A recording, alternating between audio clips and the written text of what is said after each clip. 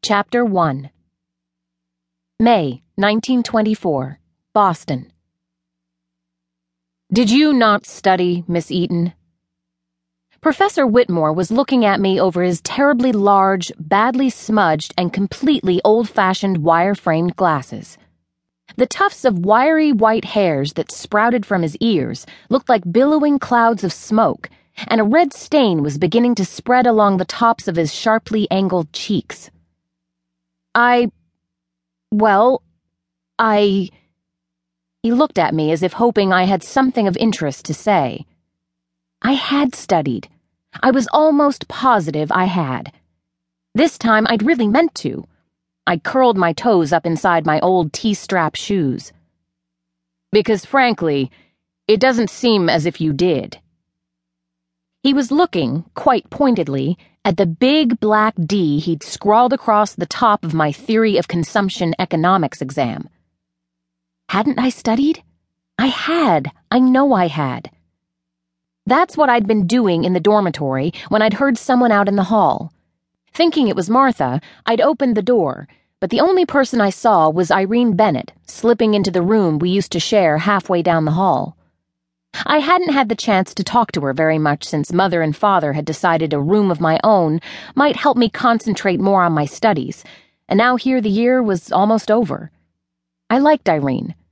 She was an orphaned scholarship girl whose grandparents lived somewhere far enough away that she never had to see them during the school year, which left her with scads of time to fix her bobbed hair and roll her stockings so the seams were exactly straight and keep her membership in the Honor Society, all at the same time. She looked just like the actress Colleen Moore, and she behaved like Louise Brooks. She was everything I wanted to be. Though Irene was always perfectly nice to me, she'd gotten in trouble several times this past term with the dean. I'd been hungry, so I left my textbook lying on the bed and went to find out how she was and if she had anything in her room to eat, only she hadn't. But what she did have was a big black eye. Only I hadn't known it at first because she kept turning away from me whenever she spoke, but I couldn't hear her, so I finally went to stand in front of her, and that's when I saw it. So I went downstairs to see if I could find any steaks in the kitchen that she could put on her eye, only the cook wasn't there anymore, so I rummaged through the icebox.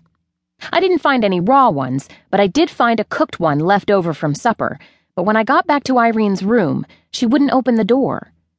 I had to pull a bobby pin from my hair and jab it around in the lock until it opened, but then Irene told me to go away and leave her alone, and yes, her eye hurt like the dickens, and no, she didn't want to talk about how she got it. I offered her the steak, but she said she didn't want it, which made me wonder if she might be ill, because back when we'd been roommates, she used to eat everything, just like me, and sometimes we'd even go raid the kitchen at night. I couldn't bring myself to believe her, so I left the plate on her dresser. Once I got back to my room, I studied, I truly did, until Martha came by. She gave me several pieces of divinity candy she'd brought from home at the start of the week, and then told me the girls were getting up a game of mahjong down in the lounge, and wouldn't I like to come play a match or two? Wouldn't I? At least for a while. And so I dove into my closet to look for my silk kimono, did up my hair with a scarlet-colored ribbon, and colored my lips with a new lipstick I'd bought down at the drugstore. When I went down to join the girls, Irene was there dressed in Chinese pajamas. She'd put so much powder on her face and used so much kohl pencil around her eyes, you couldn't really tell anything had happened to her. She was sitting in an open window, smoking a cigarette from a long-handled holder like she was some flapper.